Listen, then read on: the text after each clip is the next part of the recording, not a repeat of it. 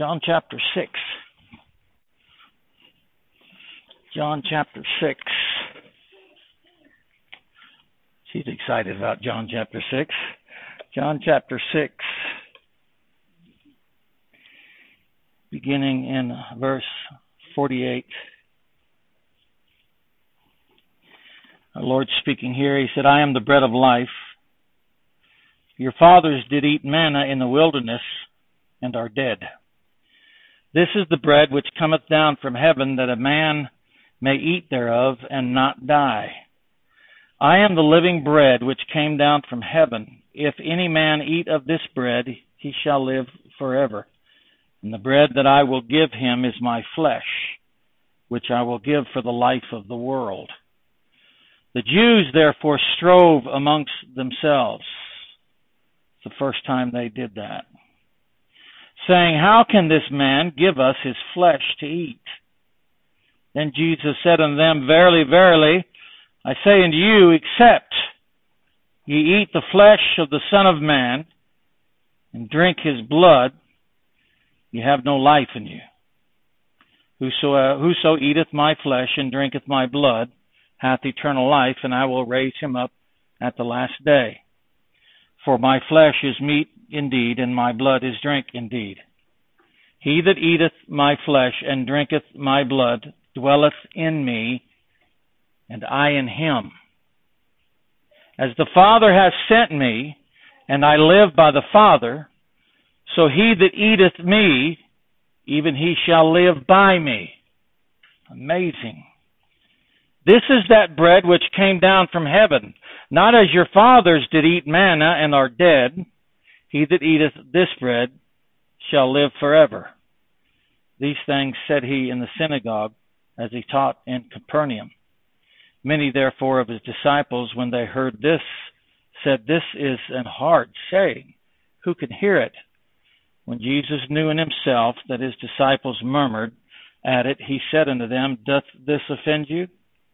What, and if ye shall see the Son of Man ascend up where he was before? It is the Spirit that quickeneth, the flesh profiteth nothing. The words that I speak unto you, they are spirit, and they are life. But there are some of you that believe not. For Jesus knew from the beginning who they were that believed not, and who should betray him. And he said, Therefore said I unto you, that no man can come unto me, except it were given unto him of my Father. What an amazing passage of Scripture. Let's pray. Our Heavenly Father, Lord, we pray that your Holy Spirit would give us enlightenment and understanding in this great mystery of which Christ himself speaks. Father, we're talking about the things of eternity. We're talking about eternal life. We're talking about the mystical union between Christ and his believers. We're talking about partaking of Christ.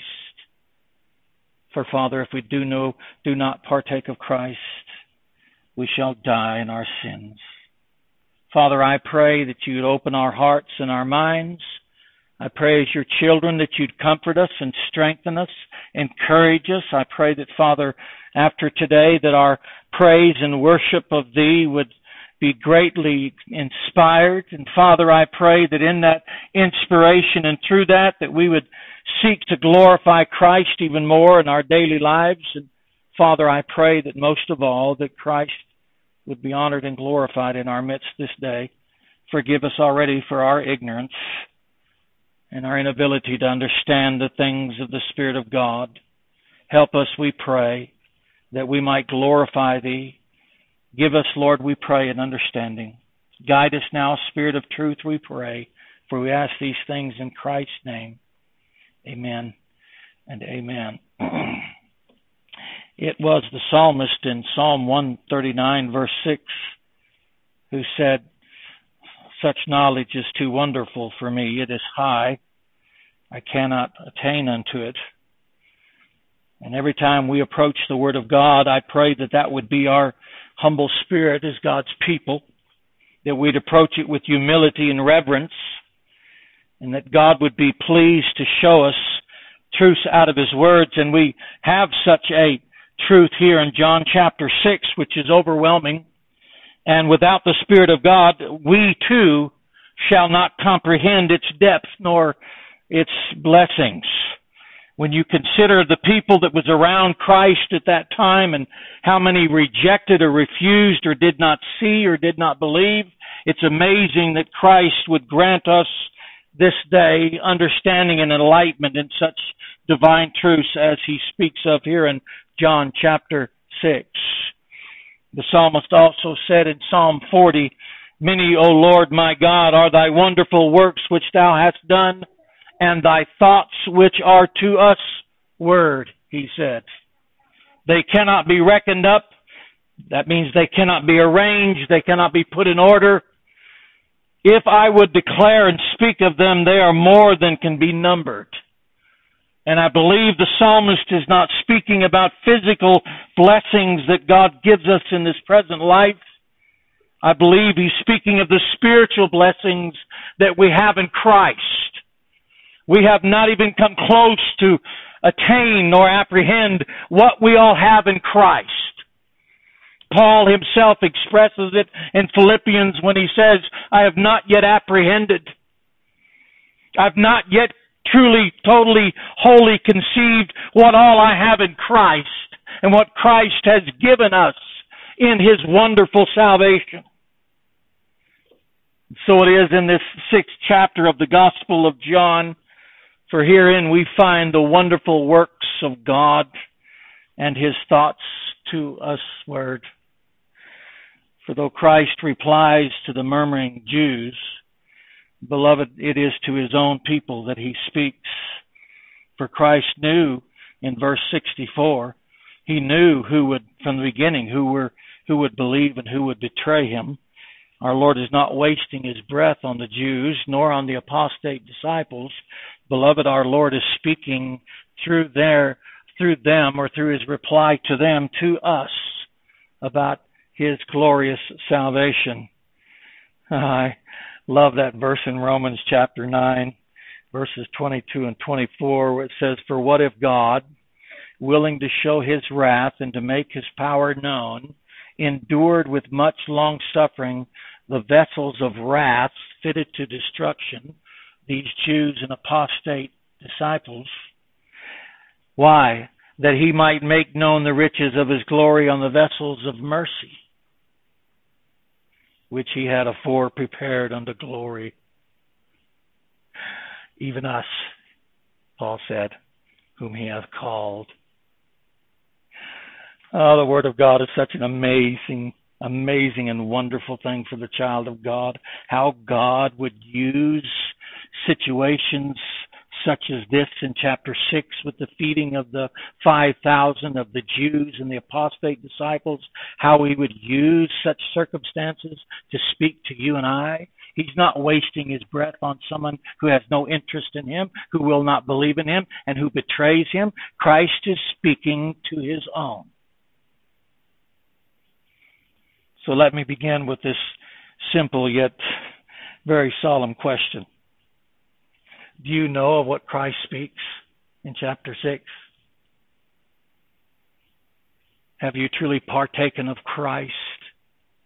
I didn't say have you learned of him. I said have you partaken of Christ? Do you know Christ? Does he dwell in you and you in him? Do you know of what Christ speaks? Having declared unto the Jews that no man can come to Christ except the Father, which sent him, important to remember, draw him, and that every man therefore that hath heard and hath learned of the Father, Christ said, cometh unto him.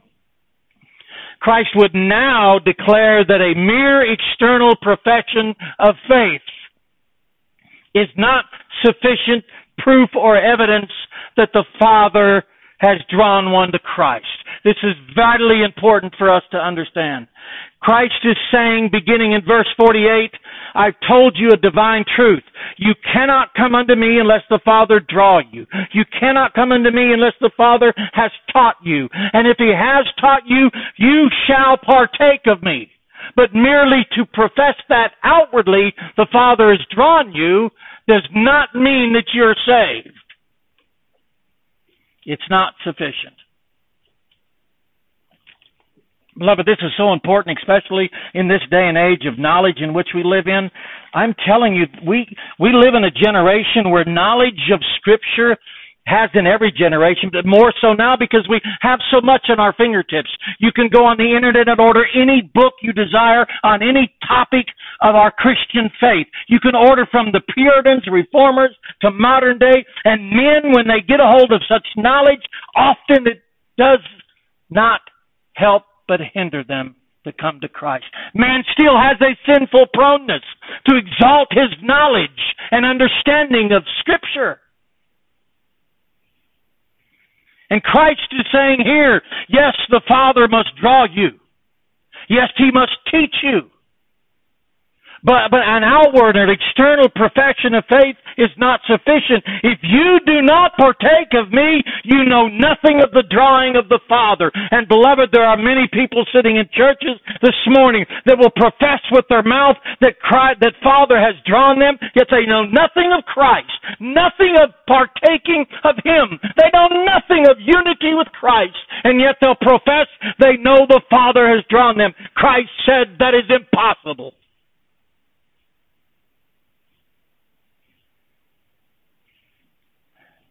Sometimes we ourselves are guilty of giving sinful man the impression that it merely takes an outward profession. We'll isolate Scriptures. Whosoever shall call upon the name of the Lord shall be saved, without bringing in the context of that. Beloved, it's much more than that one verse involved in that divine truth. And sometimes we make the sinner believe it's a simple external profession. Salvation is much more than that, and Christ is defining it here in chapter 6. It's a divine work. It's a sovereign work of God, a sovereign work of grace that draws you to me, but it must draw you to partake of me. Otherwise, it is nothing but a vain and outward and countless and pointless profession. There must be an actual partaking of Christ. And I believe this is what's missing in so many gospels preached today, if you want to call it that. There's that urgent need if you've got to partake of Christ. It's much more than simply saying a prayer. It's much more than simply convincing yourself that Christ is a Savior. You have to partake of Christ. You have to partake of Him.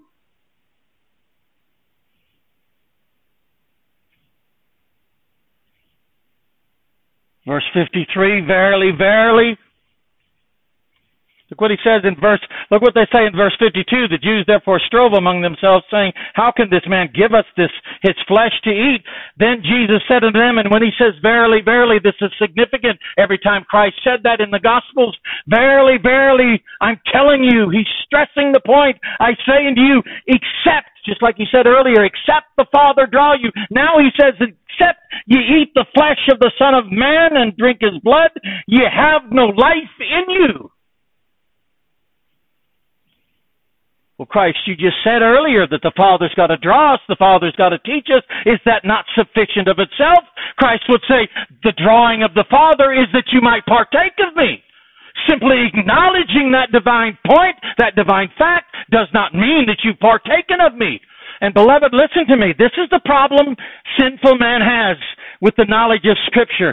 I believe there are a lot of people who profess the doctrines of grace, that their assurance of salvation is based on their knowledge and understanding of election and not of partaking of Christ.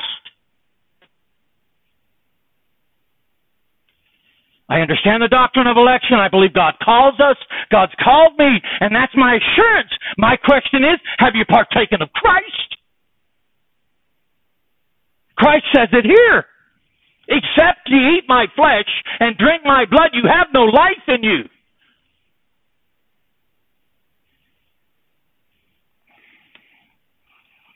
Sinful man hasn't changed since the garden, tree of life and the tree of knowledge.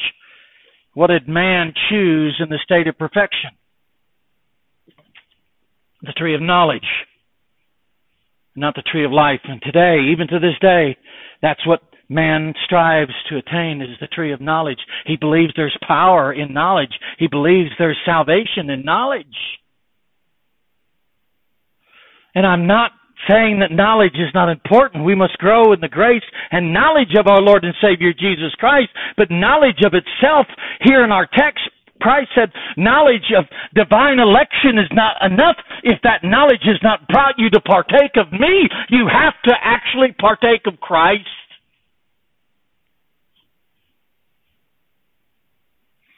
I'm getting ahead of myself, but I mean the truth of it is found in our text. Both these Jews and the disciples are religious professors. And look how mad they are. The Jews strove amongst themselves. This is the first time you see that in Scripture. They murmured amongst themselves, but now this doctrine has caused them to strive amongst themselves. And what's happening today amongst the ranks of Calvinists, they strive amongst themselves concerning this doctrine. I'm telling you, this is what the truth of God does when man gets proudful and arrogant about his understanding of doctrines of our Christian faith. Something is terribly wrong. The disciples who followed him, and it does call them Christ's disciples, many of his disciples, they said, this is a hard saying, we can't, then they walked no more with him. So you see how Christ upsets the religious world here, the Jews and the disciples, over the doctrine of election and what it leads to. So, beloved, you can point out to me the 5 points of Calvinism. You can point out to me the divine doctrine of election, and you can give it to me point by point. My question will be to you as well as to myself, have I partaken of Christ? Not can I define this blessed doctrine? And then when I see so many professing believers who embrace the doctrines of grace, struggle and strive over the doctrine of election as though it was some kind of ideology rather than a life, it bothers me.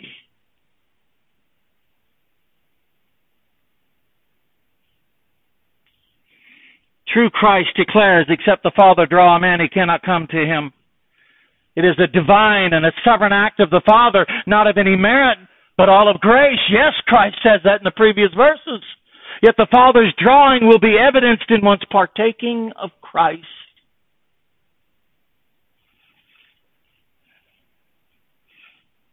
I think every Christian sometime in their life, as they grow in grace and knowledge of the Lord and Savior, Jesus Christ, wonder why Christians who profess to believe the same things cannot get along with one another. I believe John chapter 6 proves the reason why. It's not because of the truths of God, it's because of the sinfulness of man, his arrogance.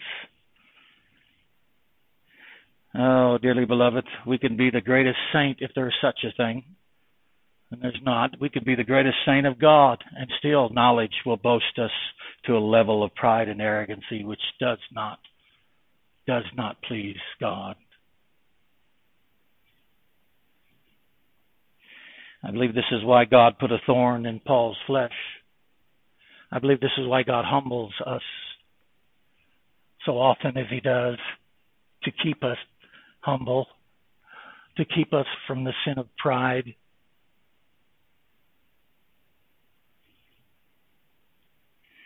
I never knew so much pridefulness amongst Christians, and don't misunderstand this statement, until I come to know the doctrines of grace and the people who embrace it. I'm telling you, brethren, it's something that you and I must be very careful of. We must pray that God would keep us humble, and as we stay close to God, I think we would have the same mind as Paul when he says, I'm the least of all saints, I'm the least of all apostles, I'm not worthy to be, I'm the chief of sinners. Oh, beloved, it is so very difficult for our flesh to stay humble, especially when it comes to the knowledge of God. And I am as guilty as the next when it comes to not keeping our hearts with all diligence and humbling ourselves before God. How do we maintain that, preacher? How can we maintain a level of humility and not allow... I believe the answer is staying close to God, but also staying in fellowship with God, because if we're always reminded of the greatness and majesty and goodness of God. We'll never see nothing in ourselves worth any merit.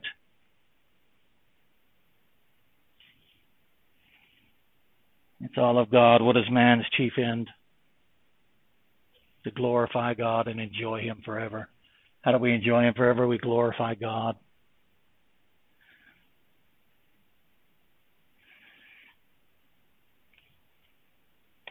Except ye eat the flesh of the Son of Man. Look at that. Except ye eat the flesh of the Son of Man and drink His blood, ye have no life in you. It's an amazing statement after what He said about the Father drawing, the Father giving, and the Father teaching.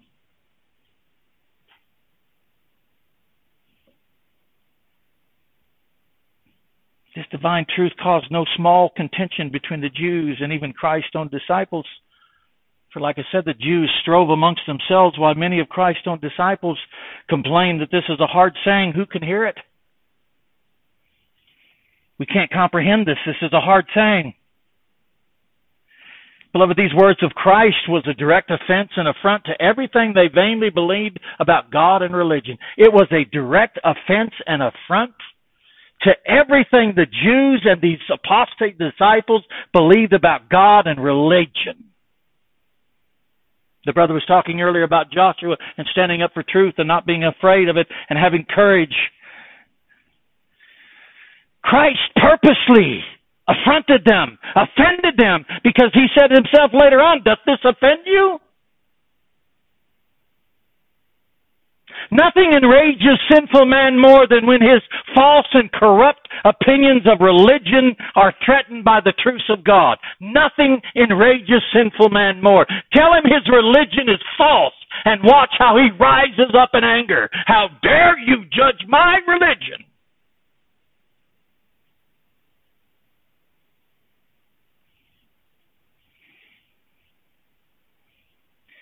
There's something about false religion when it's exposed by the truth of God that enrages sinful man.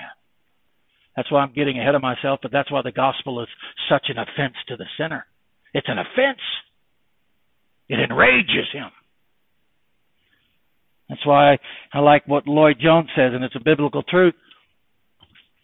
When he said, if you've ever heard the gospel for the first time, he said, the true gospel, the real gospel. He said, if you ever heard it the first time you heard it, you hated it, you despised it, you didn't like it because it told you everything about you that you didn't like, that you're unworthy, that you're ungodly, that you're vile, that you're a sinner, that you don't merit God's mercy. It offends you before it calls you. How does the Father teach us? By telling us all about the love of Christ? No, He teaches us that we're unworthy and we're not worthy of God's mercy and grace, that we're vile sinners, that your righteousness is all putrefied. Man doesn't embrace that when he first hears that. He abhors that. And religious men who want nothing to do with God, it enrages them even more. Preach the gospel, beloved, and sinful man will rise up and rage. Why did Cain kill Abel, the first blood spilt in the history of mankind? Because Abel's works were righteous and his were wicked. Remember when the Jews heard Stephen preaching? The Bible said they were cut to the heart. They didn't like it. Their hearts weren't broken, they were cut to the heart. There's a big difference. Just like yesterday, there's a difference between sorrow of heart and trouble of heart. Sorrow of heart is sacrifice to God. Trouble of heart is unbelief. Big difference. They were cut to the heart. What did they do to Stephen? Did they stand there and say, well, you're just not right? You said, well, they stoned him. Well, they did more than that. The Bible said they gnashed on him with their teeth. Can you imagine somebody doing that? Running up to you and start biting you with their teeth? That's how enraged they were at Stephen's preaching. The gospel enrages sinful man when he's religious. He despises it. He hates it. They gnashed on him with his teeth. In Hebrew, the book of Hebrews, Hebrews speaks of those who had trial of cruel mocking, scourging, bonds, imprisonment, stoned, sawn asunder, slain with the sword, destitute, afflicted, tormented. Why? Because they lived good moral lives? No, because they preached the gospel. Nothing enrages sinful man more, especially when he has religion. than the truths of God. And beloved, in this day and age, with the way this world is right now, the way they're against Christianity now, they always have been, but it's even more now. Try standing up in the corners of Coleman and preaching the gospel and watch how people get enraged. Try telling other people who's believing a false doctrine that their religion is vain and they believe the lie. They'll hate you. They'll persecute you. They'll call you all sorts of things. You're a man full of hatred. You're a man full of, you criticize, you judge, and you shouldn't do that. And there's nothing more terrible. There's nothing more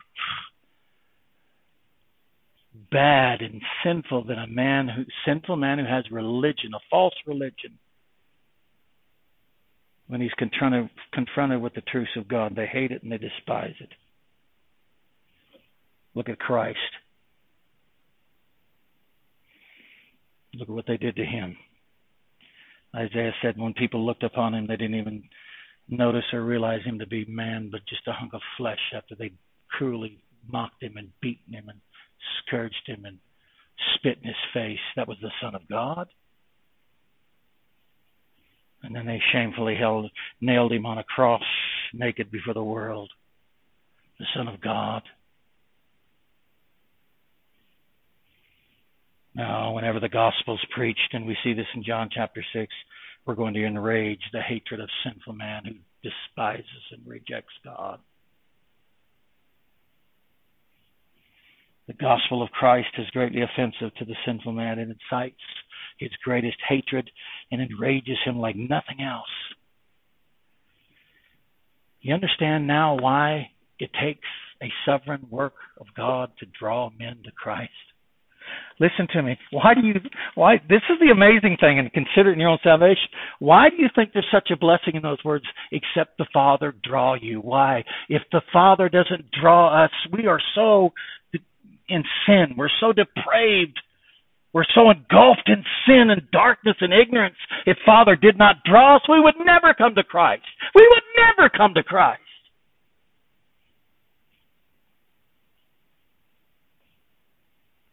Yet when the Father draws, He draws effectively. What do you mean by that? He draws us to partake of Christ.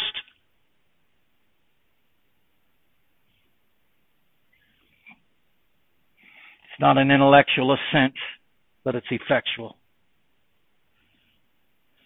Verse 54 to 58 again. Whoso eateth my flesh and drinketh my blood hath eternal life. Look at that, hath he. And I will raise him up at the last day. Isn't it amazing? He says that quite often. I'll raise him up on the last day. I'll raise him up on the last day.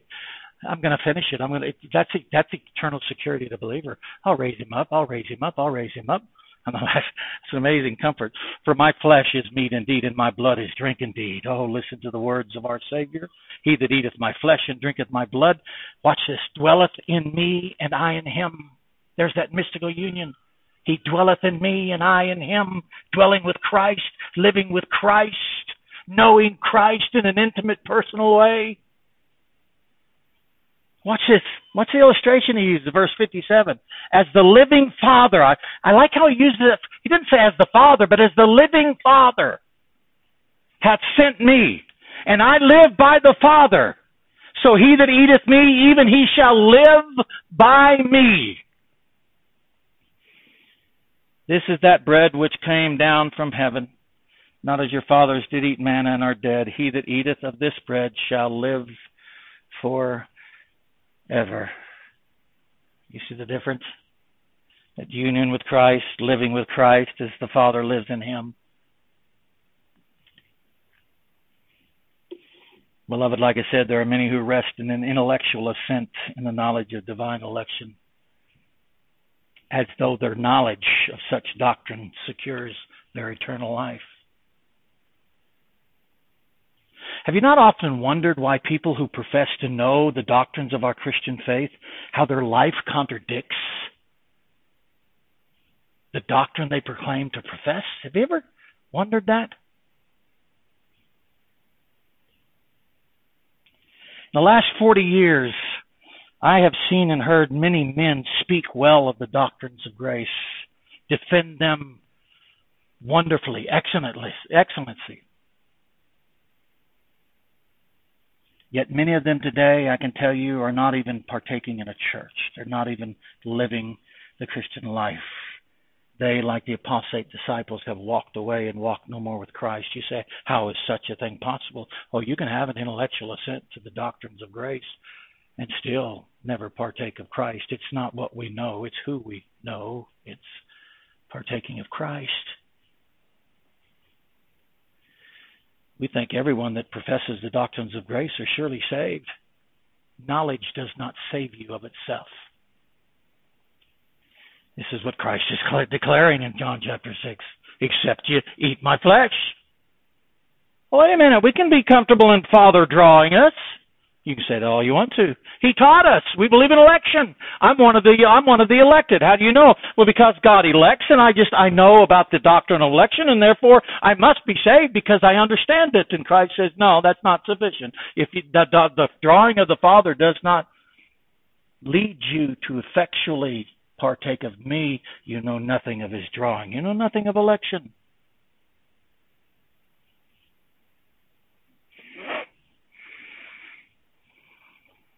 Them of the Jews, they answered and said unto Christ, Abraham's our father. Jesus said unto them, if ye be Abraham's children, you would do the works of Abraham. Remember that? I like how he said that. If you're Abraham's children, you would do the works. Christ is saying the same thing here. If the Father's drawn you, you partake of me. If you don't, you have no life in you.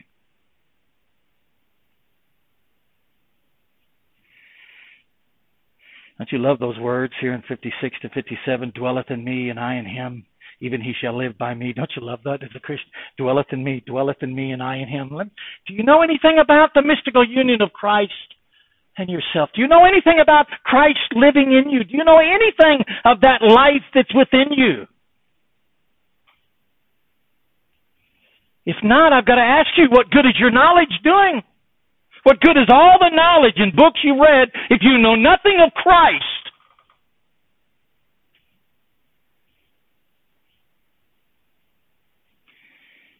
When it comes to the point of life where we face that last enemy called death, beloved, all our knowledge of God will mean nothing if we know not Christ. It will give you no comfort, just like it doesn't now. Why do you think these people that have just merely knowledge and no real union with Christ, their lives are so contrary to what they believe in? They get more than just angry and upset. All Christians sin. I'm not saying we don't sin, but their life is miserable. They have no peace and comfort. They have no joy. Why do you think they strive and contend with men all the time about their knowledge? And don't question their knowledge. Don't question their knowledge.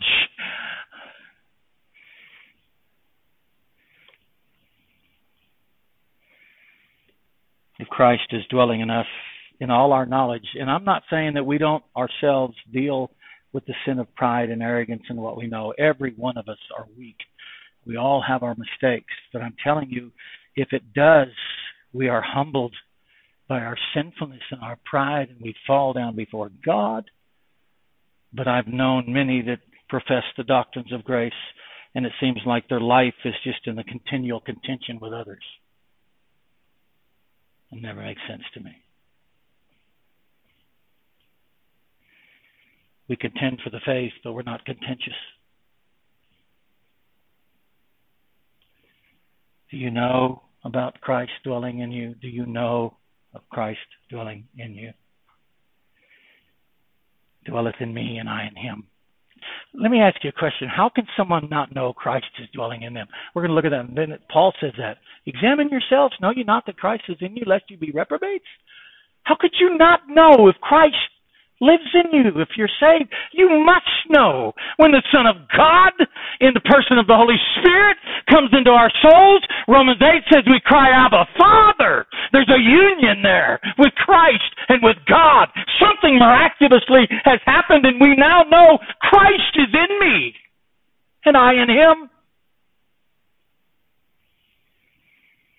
And though that experience is often hampered and hindered and darkened by our sin and our failures and our weaknesses, even then, in the darkness of our failures, we know the life of Christ is in us and we in him. Why? Because of faith. Oh, this is the miraculous and wonderful working of God's faith, which is a gift of God. That even in the darkest hours when we feel the weight of our infirmities and weaknesses and even sins, Christ is still our Savior. Why do you think Christ on the cross, in the midst of when all that sin the Father laid upon Him and He was bearing our sins, He could say, my God, why hast thou forsaken me? He acknowledged Him still as His God, and we might sin, but it's against our God. Not the God. Why? Because Christ is in us. It's a life, dearly beloved. It's a life.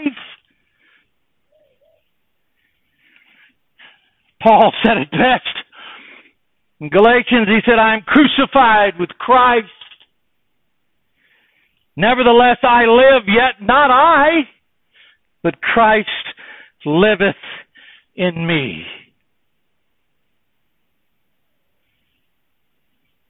Beloved, what I'm trying to tell you is if the Son of God in the person of the Holy Spirit has come and dwelt in us, if we've partaken of Christ, if we've ate of His flesh, spiritually speaking, and drank of His blood, and Christ dwells in us, beloved, this is the Son of God, the Creator of all the universe. This is God who dwells in us. It's miraculous. It's more miraculous than Him coming down here and being born in the flesh. Nicodemus, you must be born again. You must be born again. Born from above.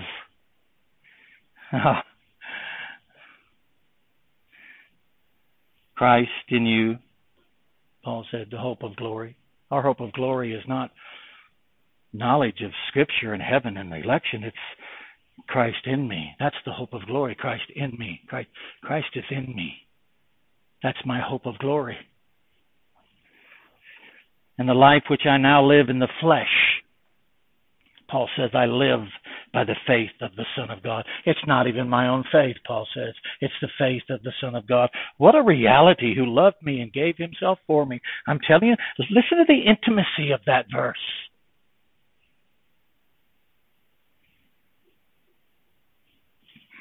Beloved, when's the last time that we honestly, seriously, and humbly spent time alone with Christ? I know it's an old gospel hymn, and He walks with me, and He talks with me, and He tells me I am His own, and the joy we share.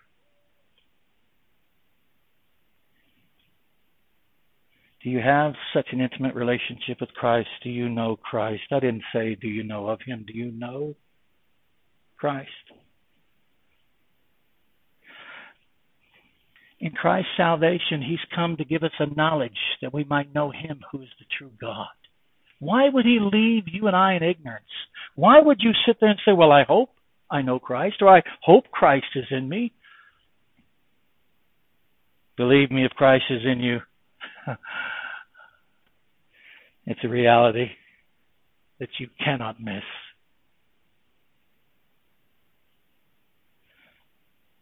In John chapter 17, that high priestly prayer, John chapter 17. Stay with me a few minutes. John chapter 17 in verse 20.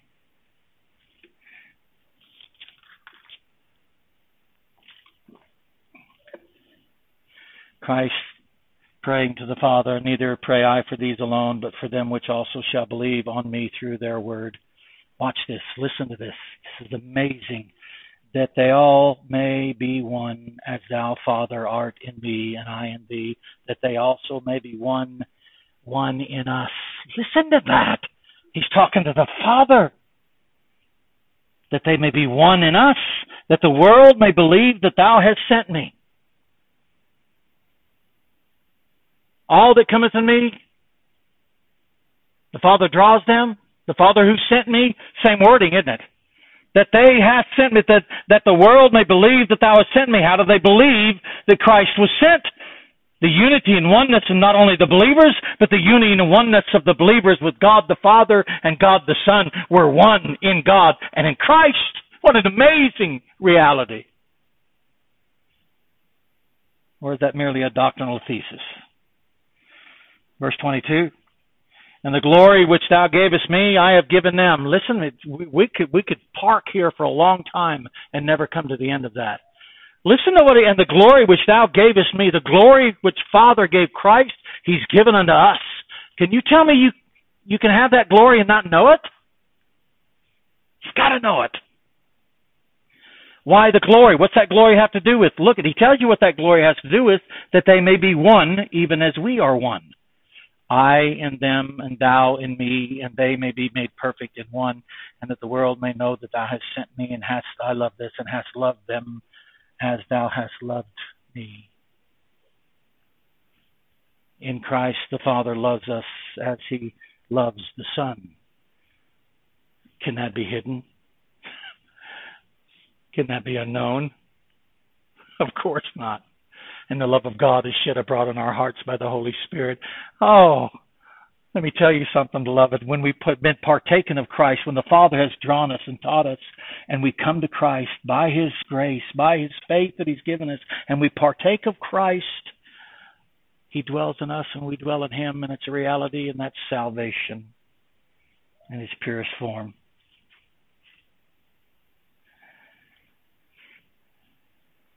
Colossians 1:25, chapter 1, verse 25. Colossians chapter 1, verse 25. Listen again, Paul speaks it well. Colossians chapter 1, verse 25, whereof I am made a minister according to the dispensation of God, which is given to me for you to fulfill the word of God. Watch this, even the mystery which hath been hid from ages and from generation. It was hid, but now is made manifest to His saints. What mystery is that? To whom God would make known what is the riches of His glory, of this mystery among the Gentiles. What is that mystery? Which is Christ in you, the hope of glory. That was the mystery.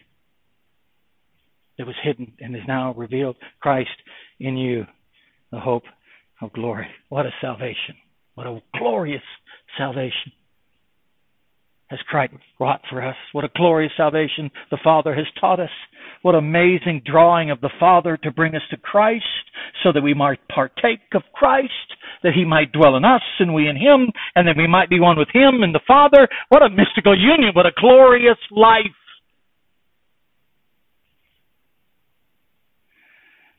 Therefore, Paul says, examine yourselves. Know ye not that Christ is in you, lest ye be reprobates. Examine yourselves. Why does Paul say that? Because Paul says you got to be sure. You got to know that Christ is in you. If you don't know that, you're a reprobate. Know ye not that Christ is in you, lest ye be reprobates? Examine yourselves.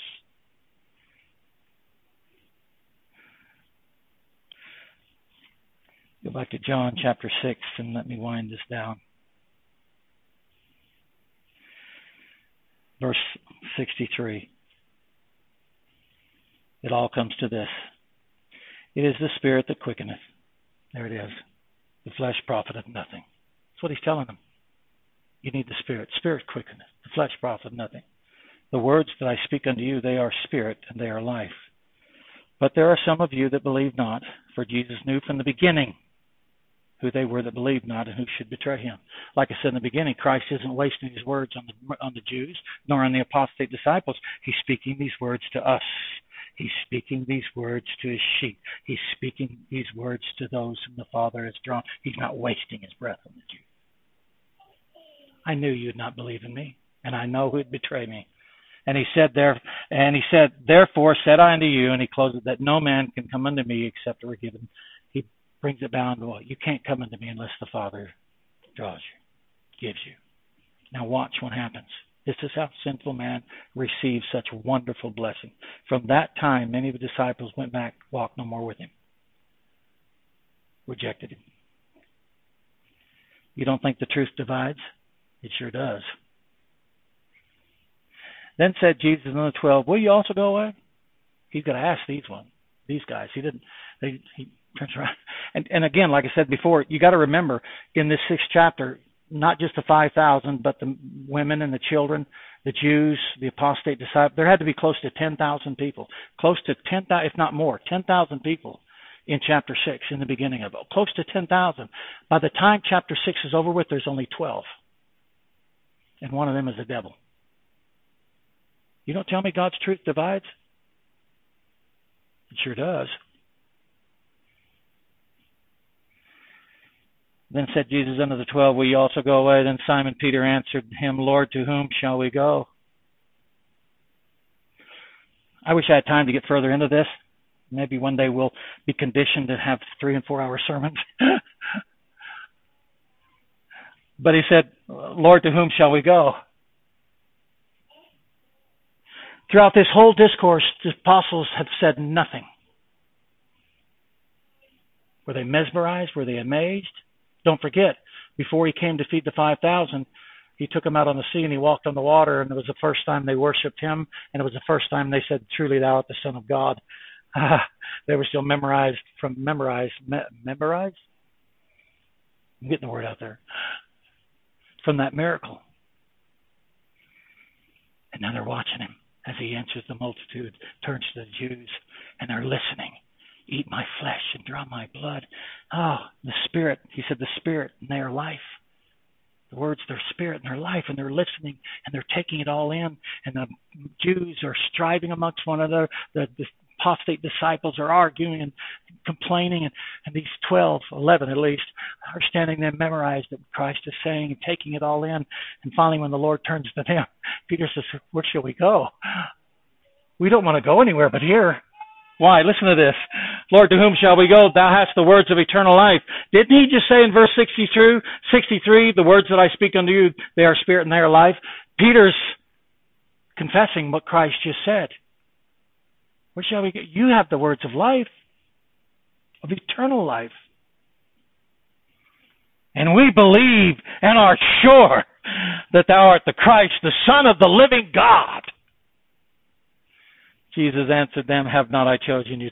He proves his point about the drawing and partaking. Christ doesn't allow Peter to take the merit. He says, Jesus answered them, Have not I chosen you 12, and one of you is a devil. He proves the point. This is, you 11 are my point. You 12 are my point. Father draws, partakes.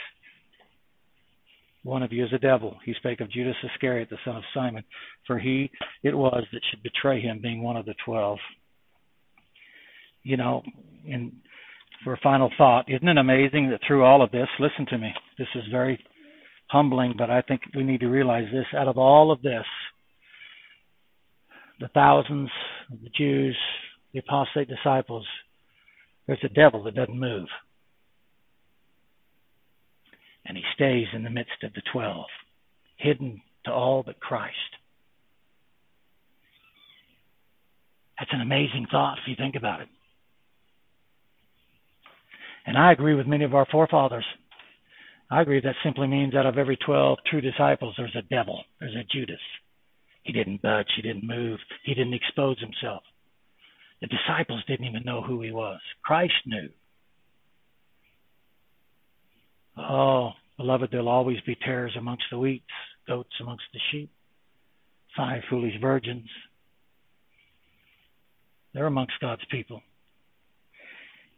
And you know another terrifying thought? They know who they are. They know themselves who they are. They have nothing and no interest in Christ, but because of their pride and arrogancy, of their knowledge, they'll not budge until Christ comes back and separates the tares from the wheat. So, beloved, we'll always have a Judas in the midst. As a matter of fact, and I mean this sincerely, if you're a true believer, there's probably some time in your Christian life you questioned whether you were a Judas.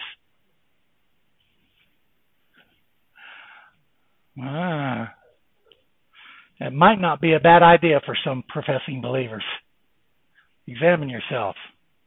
Are you a Judas? Do you truly have an interest in Christ? Or is your interest all full of pride and arrogance, selfish, self-motivated? Or do you know Christ? Examine yourselves whether you be in Christ. Know ye not that Christ is in you, lest ye be reprobates? Amazing truths here, beloved, about salvation. The Father has drawn us. He's taught us that we might partake of Christ. Do you know Christ? Do you know Christ Does he dwell in you? Do you dwell in him? Oh, what a wonderful life it is. Will you also go away? Where shall we go? You have the words of eternal life, and we believe and are sure that thou art the Son of God. Comfort in the midst of all this confusion. Praise God. Let's pray. Heavenly Father, we thank you, dear God, for your word. We thank you, Lord God, how it exposes down to the very depths of our hearts the level of depravity, hypocrisy, and sin. Oh, Father, like the psalmist says in Psalms, search me, O God, and know my heart. That's the prayer of a true believer. We wish not to hide any sin, any sinful thought, anything, dear God, that would offend you, because Christ dwells in us. 1 John said, because the seed dwelleth in them, they cannot sin. It's not sinless perfection, but Lord, it's the grieving of the Holy Spirit, because he dwells in us. When we sin, dear God, we fall before you, and we can say, blessed is the man whose transgressions are forgiven, whose sins are covered. What a blessed state to be in. Dear God, we thank you for drawing us, for teaching us. Christ, we thank you for allowing us by your grace to partake of you, that you dwell in us and we in you. What a blessing it is. Dear God, I pray that this would encourage us in this world which is so hectic and chaotic. No matter what goes on, Christ liveth in us and we live in Christ. Oh, dear God, there's none in heaven that I desire, none upon earth, Lord God, except thee. We pray that you'd be honored and glorified in all we say and do. In Christ's name we pray. Amen.